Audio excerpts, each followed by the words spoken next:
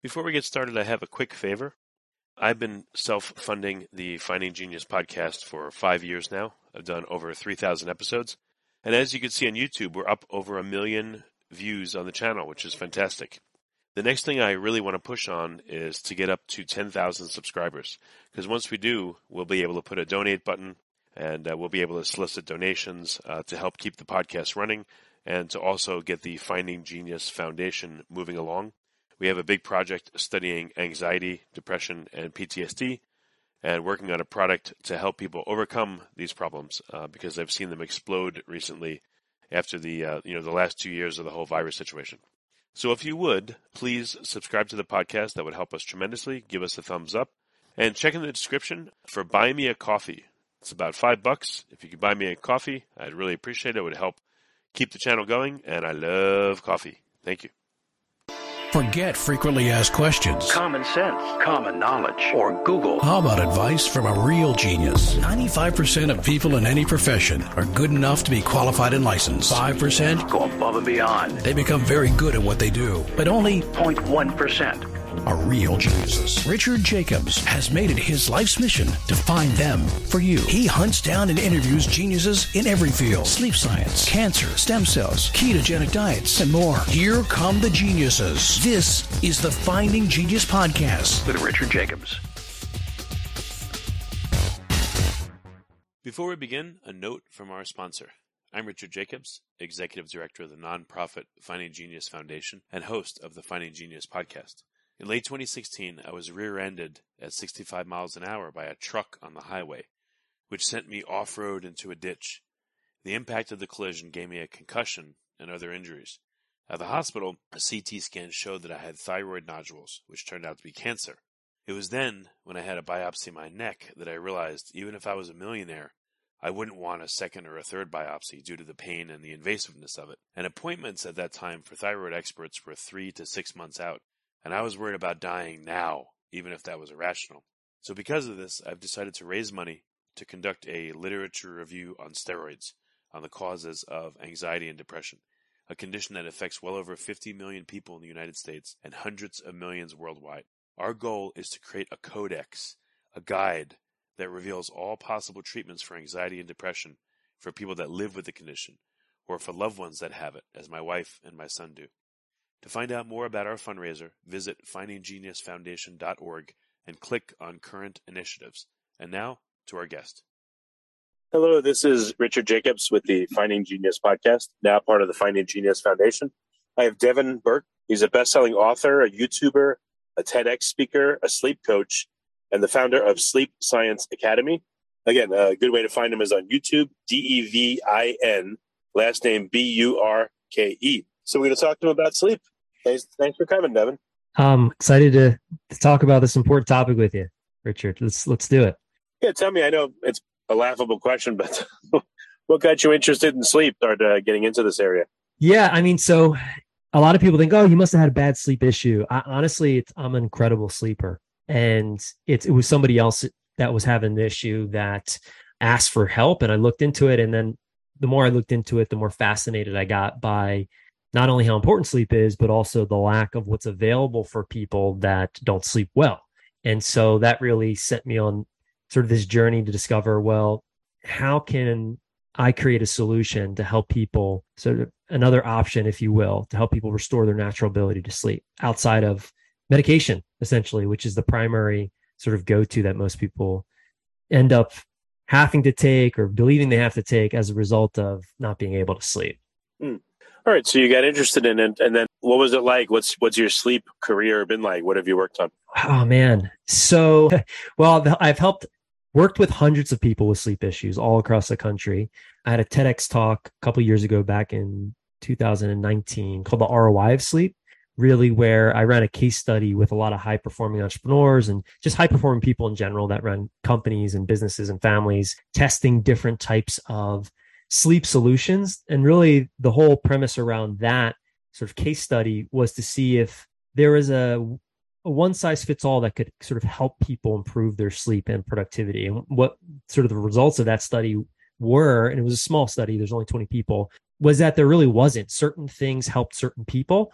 and other things helped other people depending on, so there wasn't like a silver bullet, so to speak. We tried all different types of things, changing habits and meal timing and supplements and all different things we tested week by week.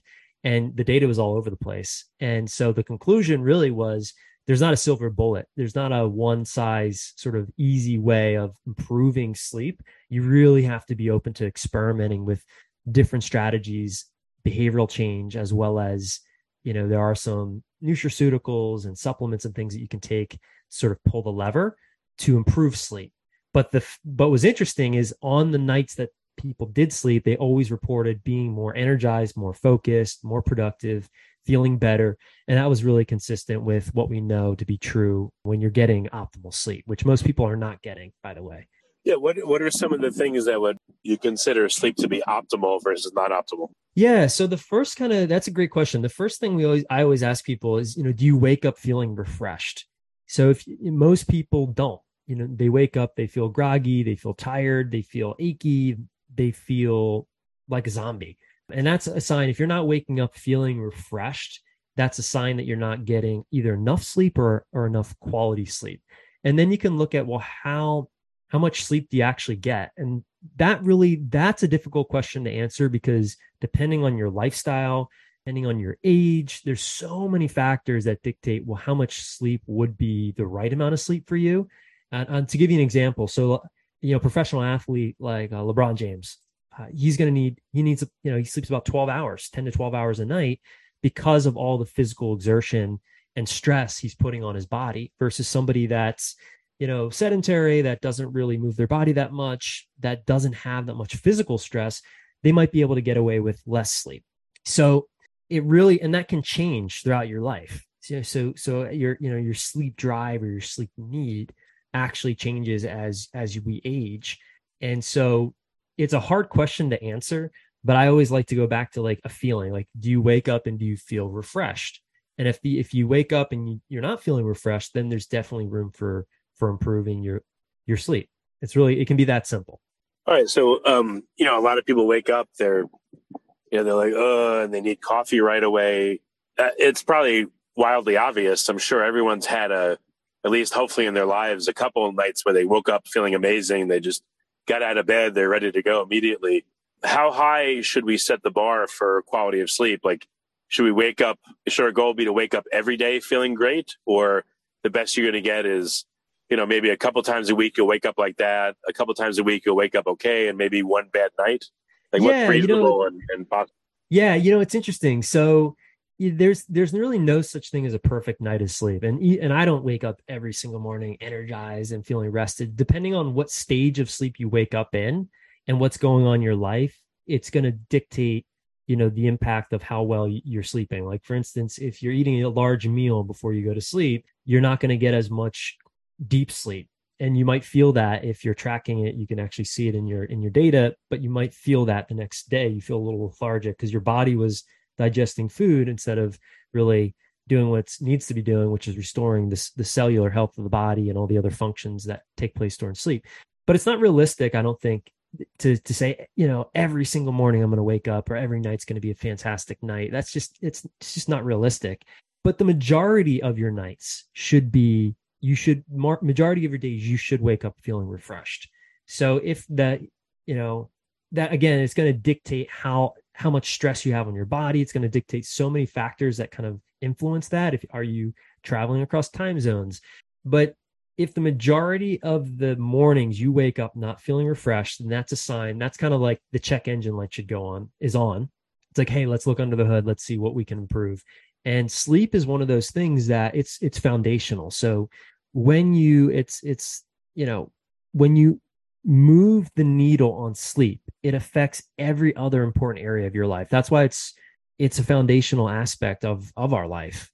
And there's so much science to support that, as far as from a productivity standpoint, from a energy standpoint, from a longevity standpoint, from a mental acuity, emotional stability.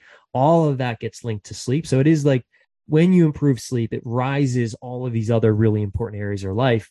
And it's something that you really don't notice that unless you're focusing on it specifically, if that makes sense. Well, How do you think most people think about their sleep, and they just have a general sense of like, I didn't sleep well, or I slept okay, and they leave it at that? Or, like, when do people really, I mean, it's a pun, but wake up to the fact that they're not sleeping well and that it's affecting them negatively?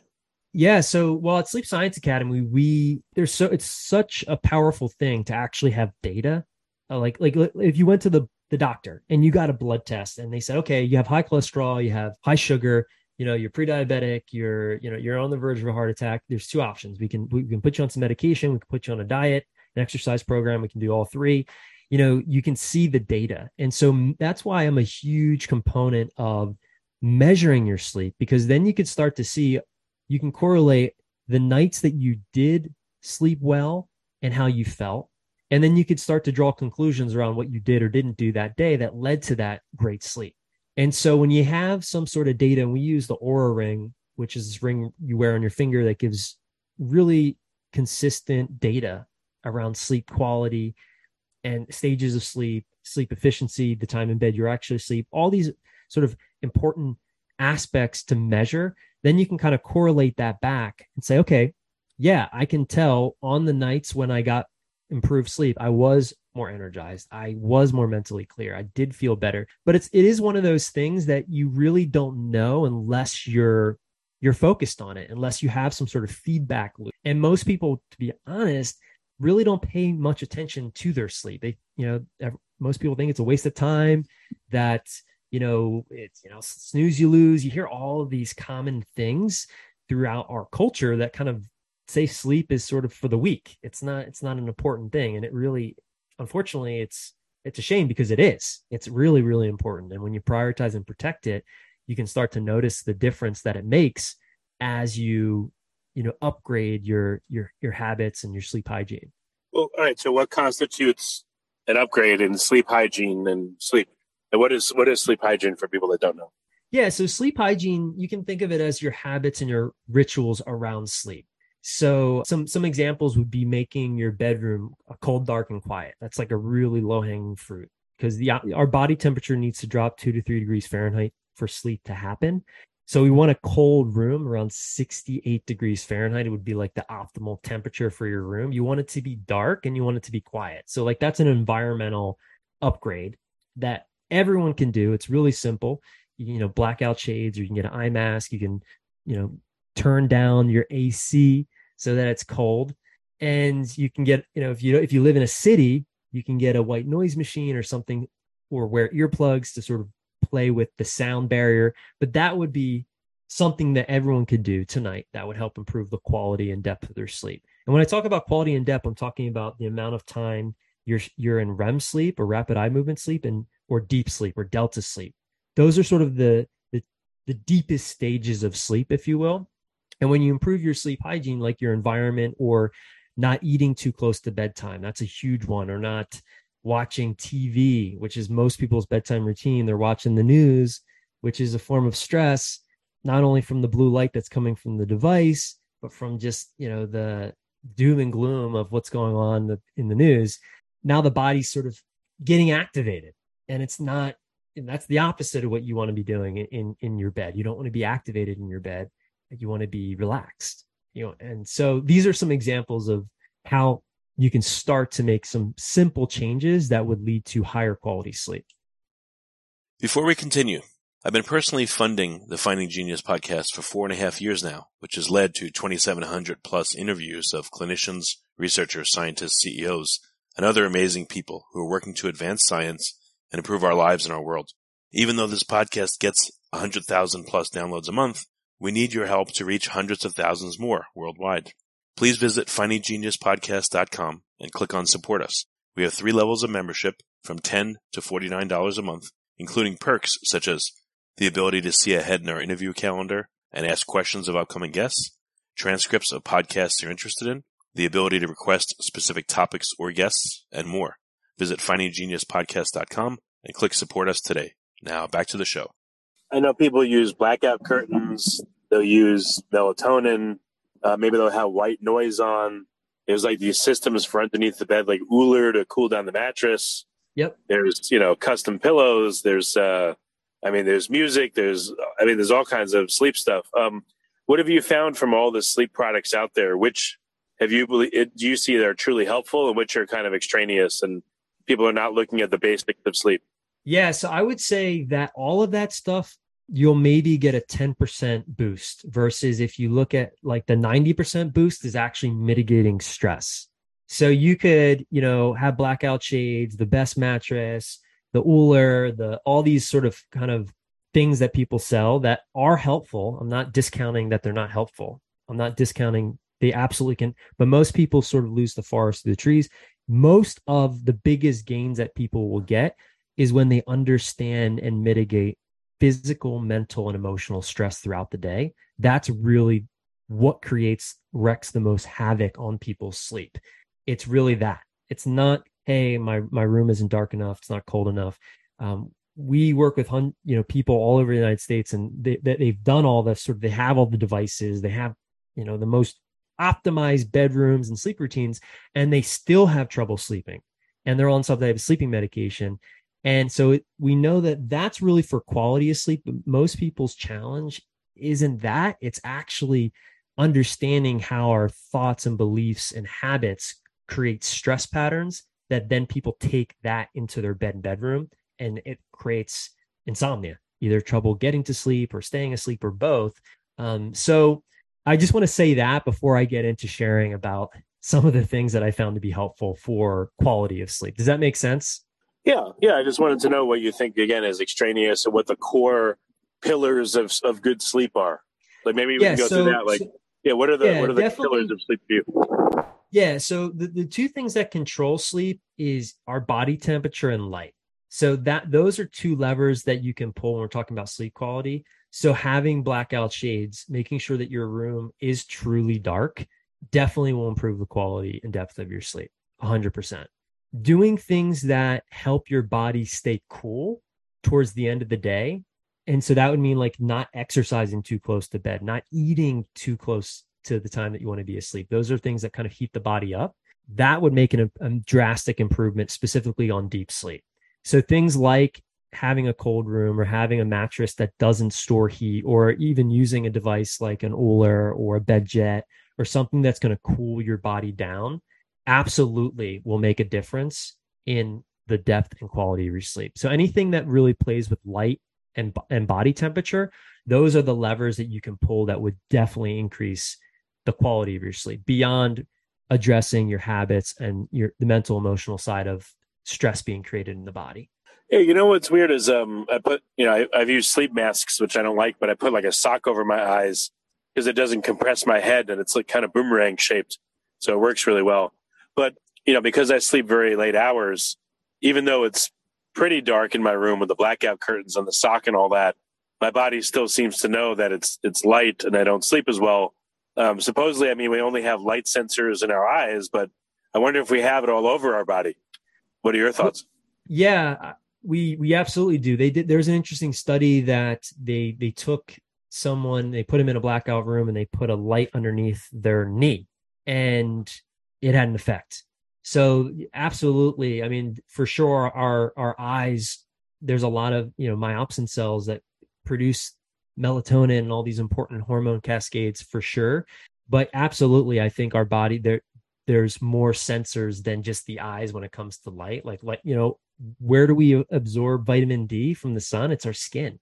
So absolutely our bodies are incredible. And there's definitely, there's more to just having a blackout shade or an eye mask or a sock over your eyes when it comes to really our bodies and talking about light and how it affects our sleep for sure.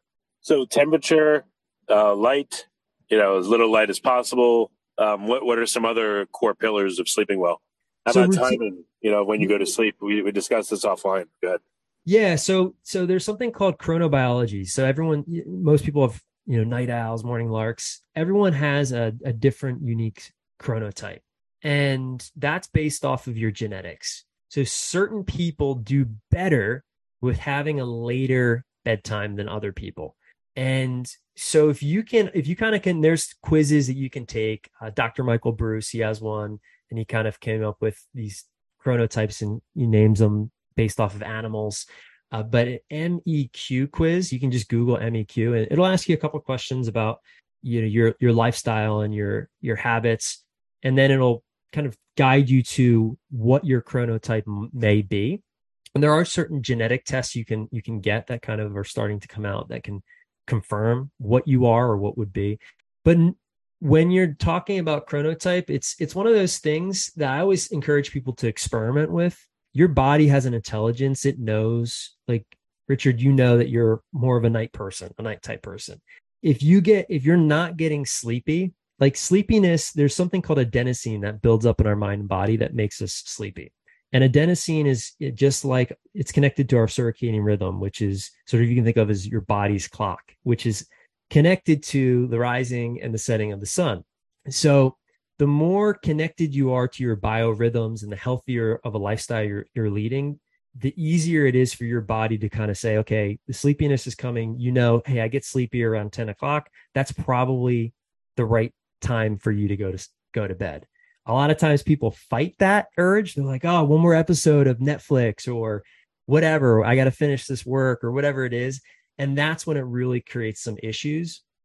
But your body will tell you, hey, what is your chronotype based off of your sleepiness? If you're doing the right things from a lifestyle standpoint, you're getting enough sunlight first thing in the morning, you're eating good foods, you're taking care of yourself, your body has an intelligence, and you should lean on that intelligence, if that makes sense.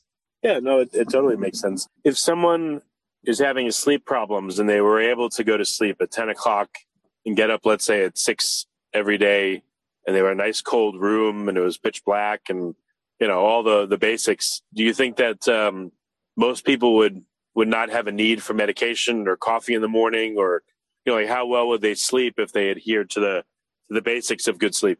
Yeah, I mean, it makes a huge difference. And I know because personally, I've probably tried every sleep supplement, every sleep routine, all kinds of crazy things like mouth taping, sleeping on an incline, different types of mattresses, all different types of things.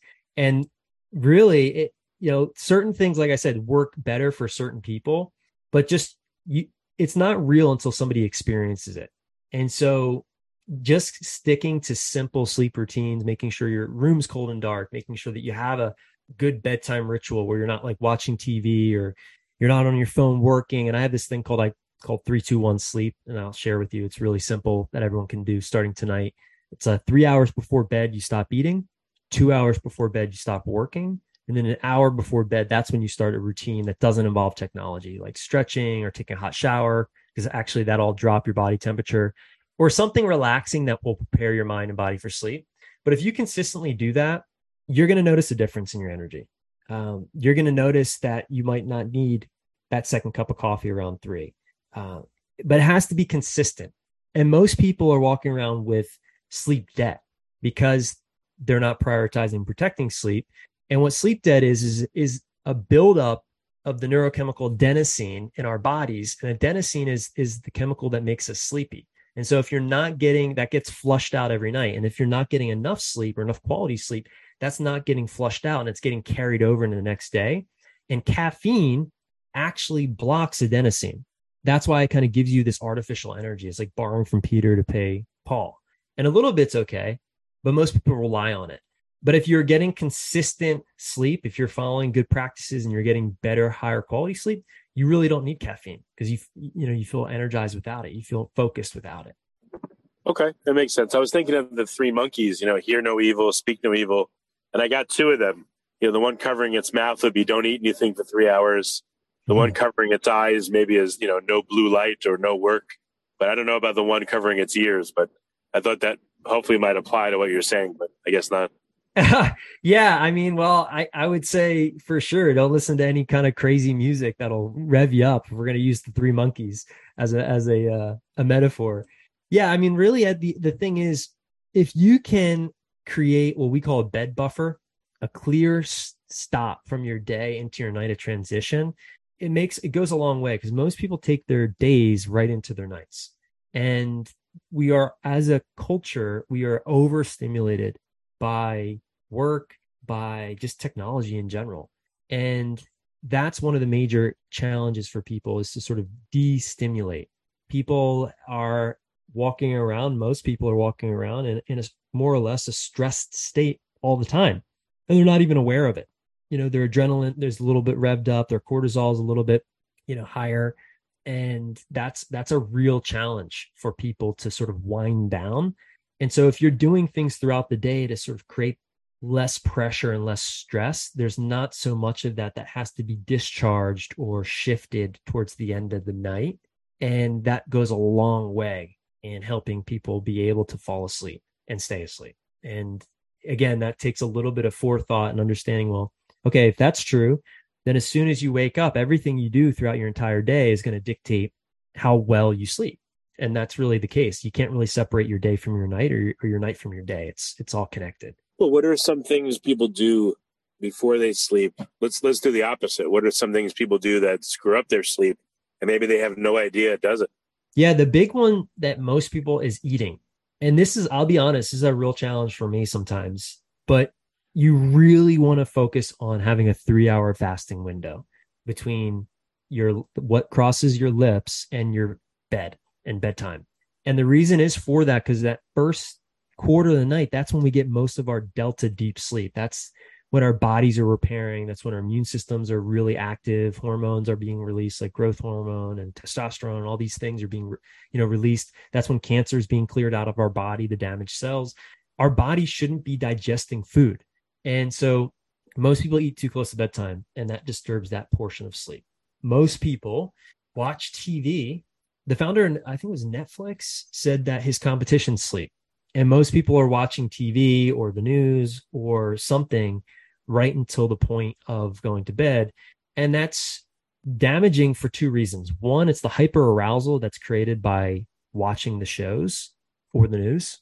And then there's the blue light. Like our bodies don't know the difference between the blue light from the sun and the blue light that's coming from the TV or from the phone or from your iPad.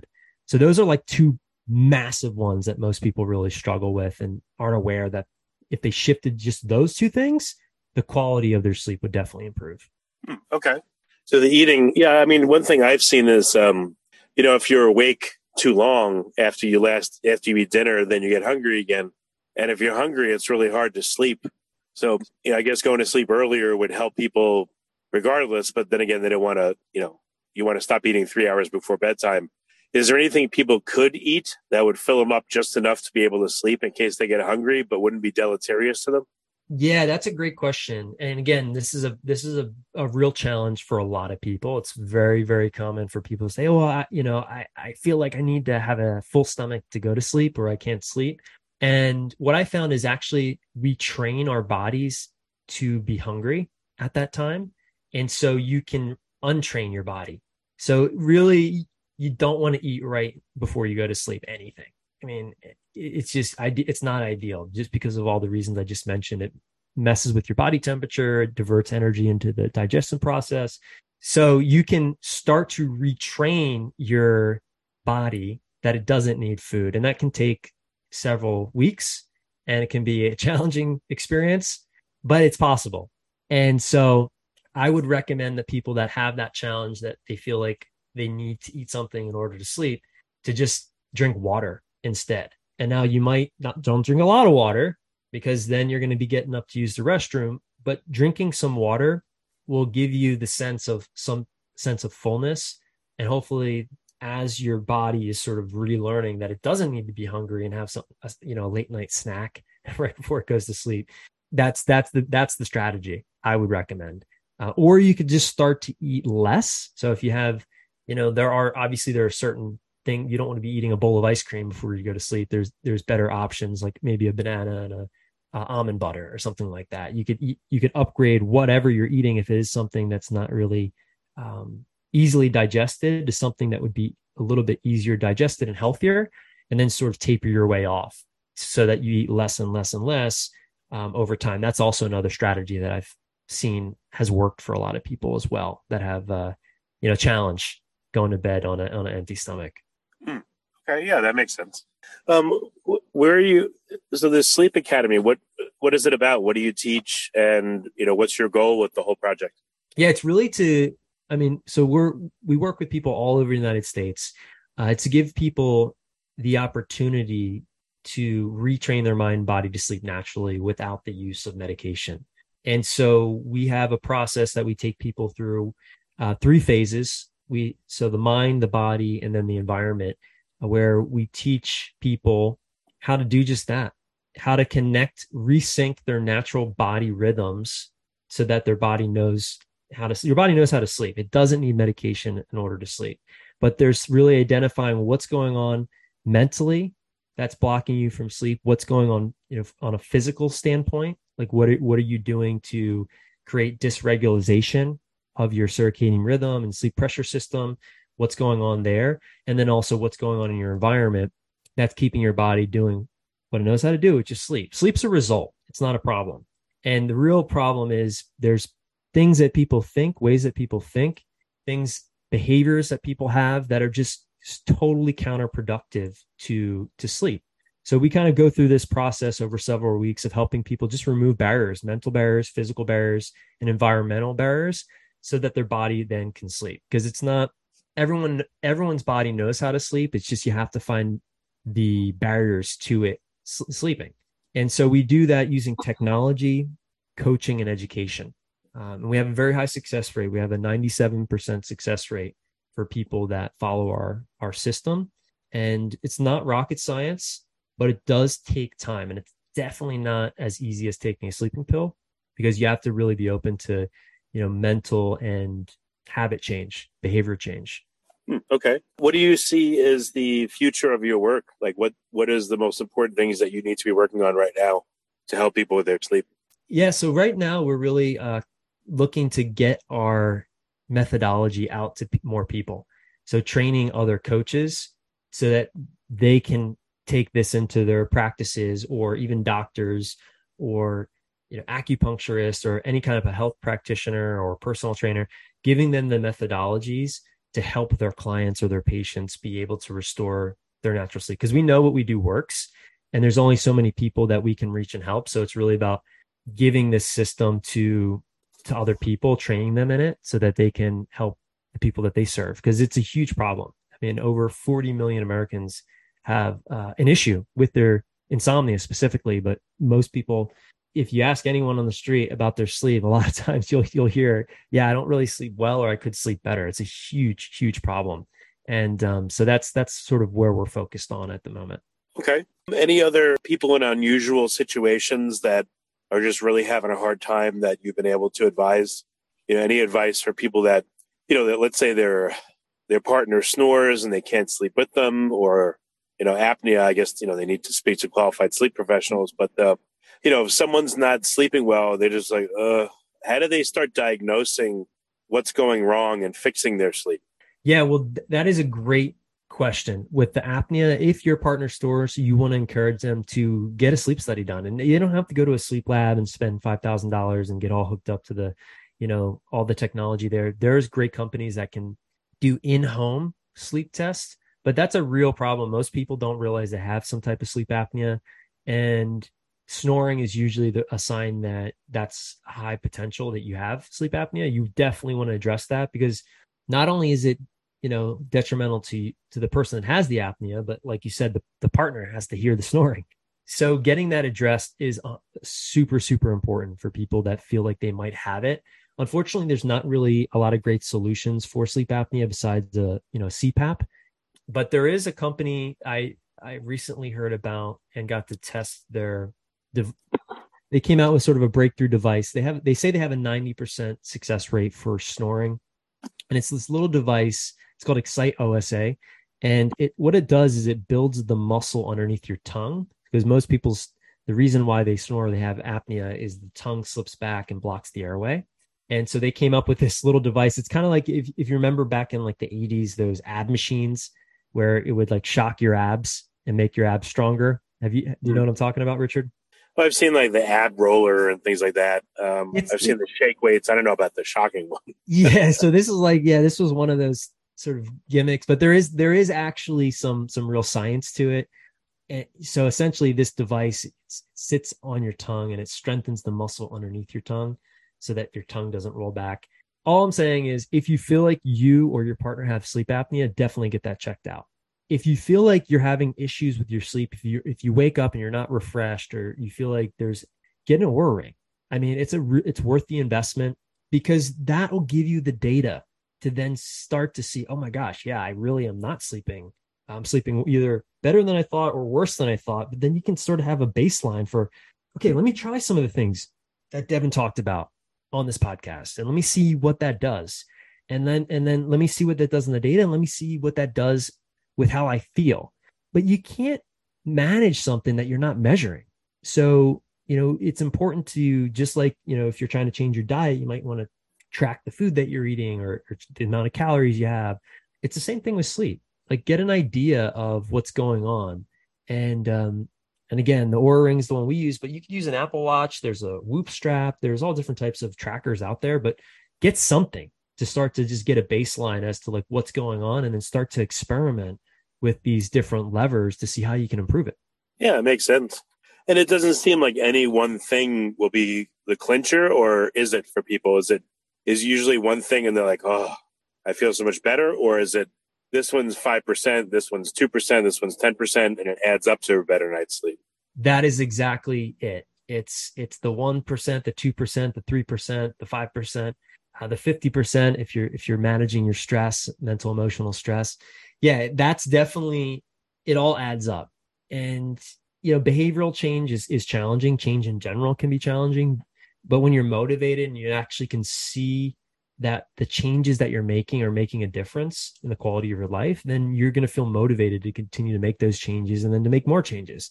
So also, I mean, getting a coach, like working with someone that can help you to execute on some of this stuff that can be hard or confusing, and to actually interpret the data and put in place certain strategies that you might not know about, that can be extremely helpful. Like a personal trainer for your sleep. That's kind of how you can kind of think of a sleep coach as that. So it just depends on where you are and how motivated you are, how big of a problem it is. But I think tracking sleep is really a good place to start. Yeah, no, it makes sense. What are you and let's say scientists and other researchers, is there much research going into how to sleep better, or is it really just this hard won, like, street knowledge from just trying different things is what's going to help people most? Like, what do you see with the industry?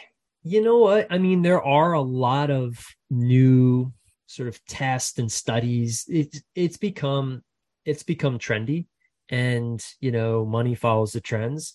So there's a doctor, Matt Walker. He has an incredible book that if you read it, you'll definitely be motivated to take action on some of the things we talked about today. Matt Walker, he's a PhD. UC Berkeley, I believe, is where he does his work. But yeah, there's all different types of research and studies coming out on the importance of sleep and how it affects relationships, how it affects longevity, how it affects different aspects of our health. And at the same time, you have to, you try things on for yourself, because it isn't even just in a study. They said they took this study and they said, okay, well, wearing a cooling cap helped help people sleep faster, insomniacs sleep faster. Well, okay, could that help you? Yeah, it could. Try it. See, but so it's like, just because there's a study out that says something helps doesn't mean it's going to help you. That's where you have to really take responsibility for your own health and be open to experimenting to really see a difference. That's what I found to be true after working with literally hundreds of people all over the United States that have really extreme sleep issues. What are some of the things people should try last, or only try if they absolutely have to? Medication. That should be your last resort, not your first. There's a time and a place for medication. I am not anti-medication by any means. Thank God we have medication. But for example, like Ambien, that really people should only take Ambien for a couple of weeks. And a lot of times people take Ambien for years. We help people that have been on Ambien for decades.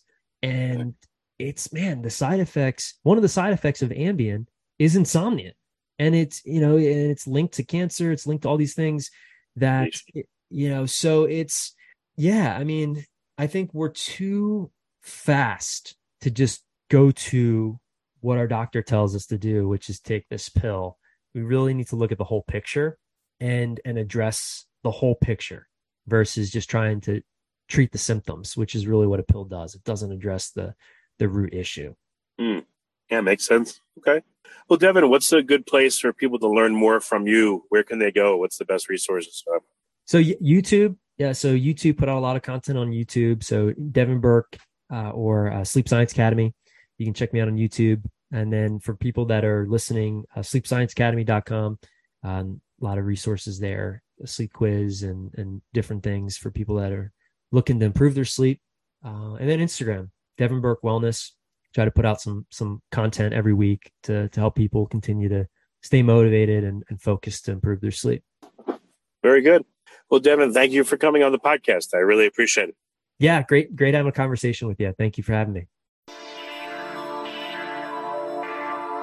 You've been listening to the Finding Genius podcast with Richard Jacobs.